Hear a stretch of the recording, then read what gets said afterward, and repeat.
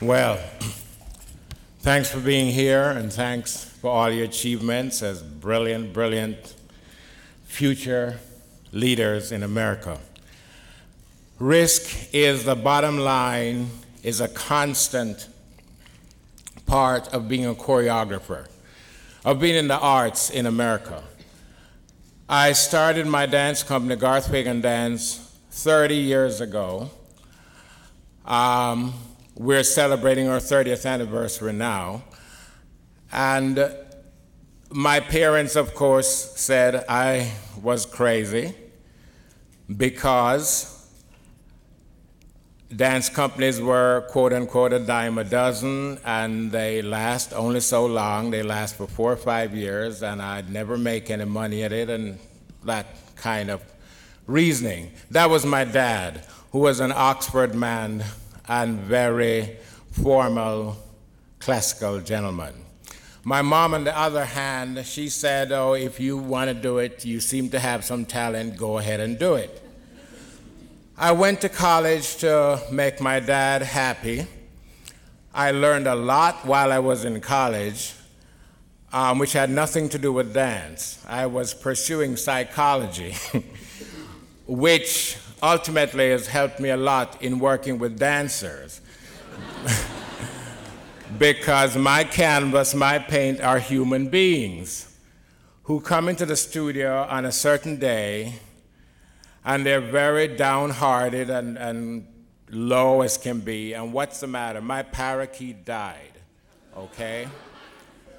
I love animals, I keep birds myself, but the parakeet died, but we have a world premiere in 2 weeks, and we have to get it together, dear. Or somebody comes in and you give them, you say, start up stage left and travel down right, do 4 turns, a leap, or whatever, and he doesn't hear a thing you said. Why? He's in love. I mean, madly in love. Those are the joys and problems of working with human beings as you try to create art with them. Obviously, it worked for me because I'm still at it, and I'm still enjoying it. And just last night, I had a young lady leave the company because her boyfriend was graduating tomorrow, and it never occurred to her that she could have asked to go to the graduation because he's in veterinary science, and why not go celebrate and come back for a performance we have on the following Sunday. So anyway, she missed him terribly, and she just couldn't go on without him, so she had to go with him. Well, I think she'll be back. I hope she'll be back. But I could not compromise a performance that I have people who bought tickets for and are waiting to see it. Beyond the human experience and beyond the frailties of us as human beings, and when I'm in a bad mood too, I'm not exactly the nicest guy to get along with. So I mean, I have my own days too. When I come in the studio and I said, hang in there with me today, I'm like really not at my best. But the bottom line is that we get human beings whose instruments are their bodies to create gorgeous shapes, beautiful line, to charge through time and space, to react to music of the caliber of Wynton Marsalis, Brahms. I'm working on a score by John Adams right now for a premiere on June 7th.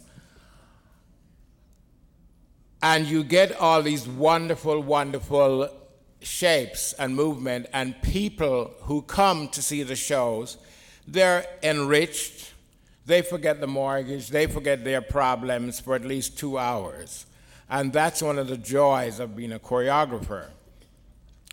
Most of you know I did The Lion King, and we have it now in 7 shows around the world, and it's been sold out since it opened in November 1997.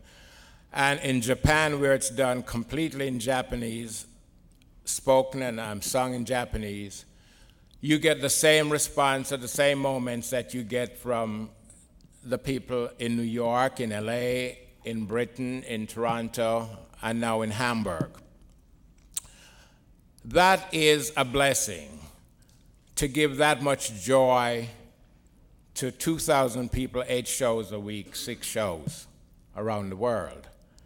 It didn't happen overnight. It started 30 years ago when I started working with my dance company with very little money, just so I could pay the dancers. Now the dancers are salaried and they have health insurance and retirement benefits. So I'm very proud about that, because when I was dancing, we never got paid. We did it because we loved it. Sure, my dancers today love it. They absolutely love it, but they have to buy Pampers for their kids, and they have to pay rent, and they have to drive cars.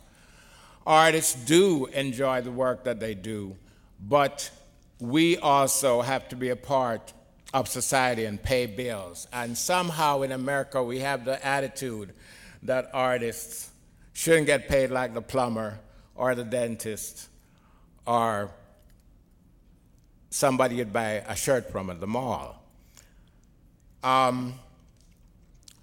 It was a passion of mine. It was a true passion of mine. It cost me a divorce in life. We came back friends and remarried and everything once she realized that this is what I really wanted to do. I know I was not going to be a millionaire overnight, but this is something I had to do, because I have 14 dancers that depend on me and a staff of 8 that depend on me, and they now have a career.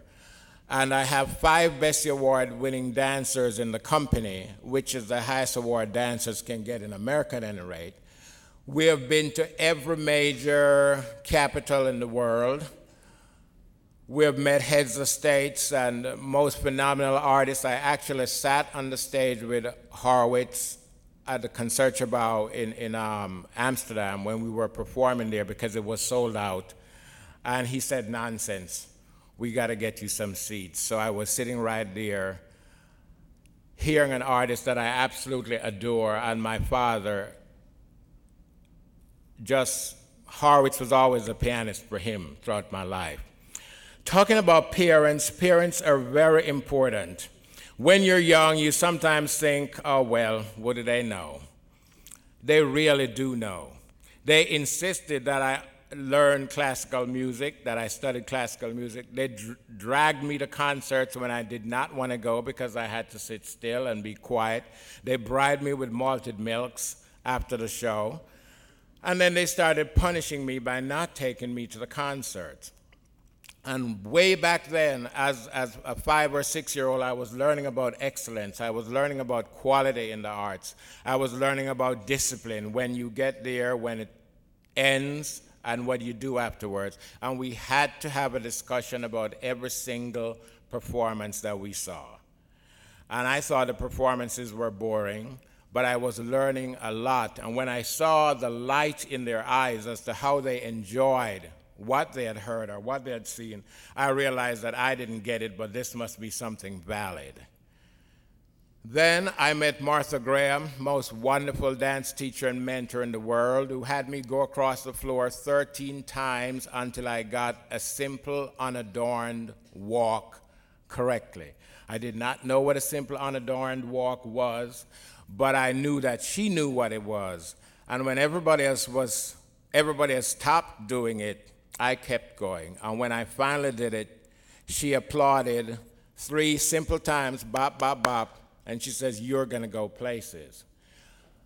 And being youthful and teenager at that time, I said, "Oh, sure," because I was very upset and nervous about it.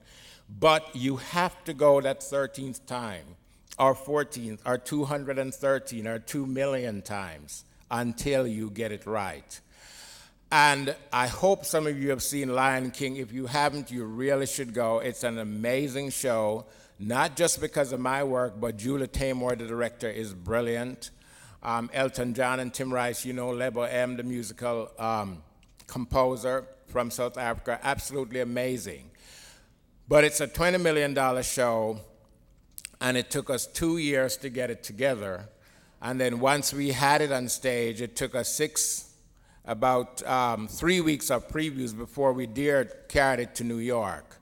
And from the very first preview, the audience was so engrossed that we knew we had a hit. We didn't know how big a hit we had.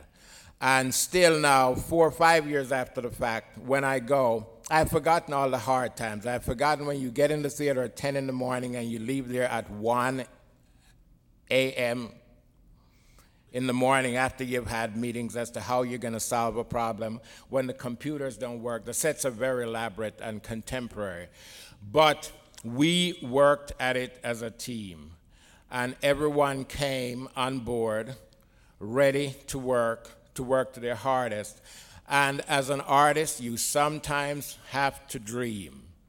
The dancer might not be doing what you want or what you need, but you have to dream and you have to push and you have to support so they can get to the point where they will do this magical thing that you need of them.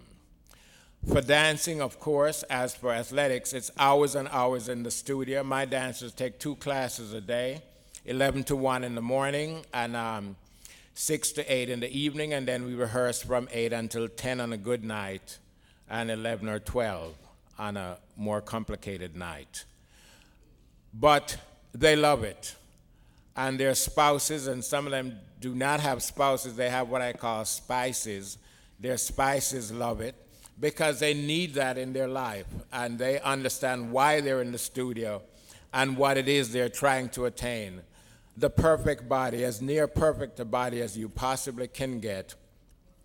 And then when you get puppets and large costumes to wear on them, you know where the body is, you know where the center of the body is, and you can dream, and yes, you can fly. It's hard work, but it's wonderful work. Alas, the arts, the ticket prices can never pay us in the arts, so we have to get subsidies from kind benefactors and do fundraisers, just because you can only charge so much for a ticket price. In the professional arena like Broadway, you can charge $100, that's okay. But for concert dance, if you get up to $40, then everyone is a little worried, because we do not celebrate the arts enough in America. And whenever things get bad, whenever things get wonderful, if you have an association with the arts, you can always go there to nourish your spirit, to lift you up, to take you away from the computer and get you back with the idea that you've been searching for weeks or months. Thank you. I'll entertain questions now.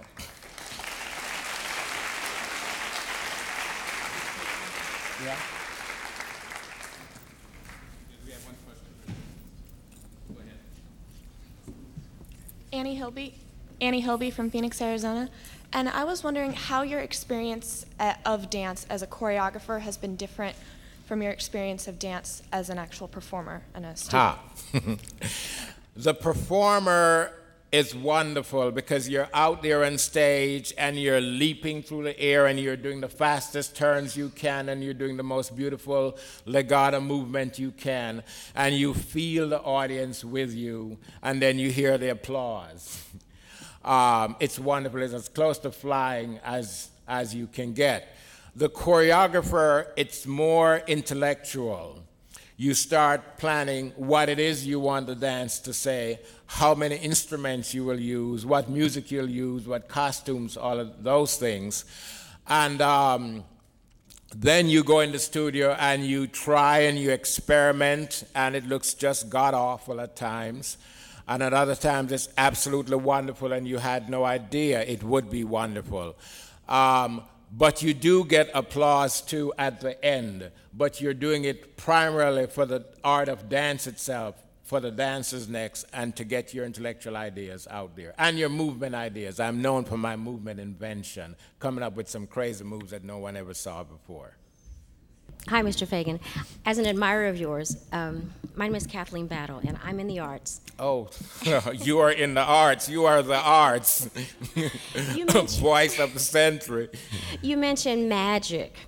And I served on a panel here a couple of years ago where we had different people in the arts from movies.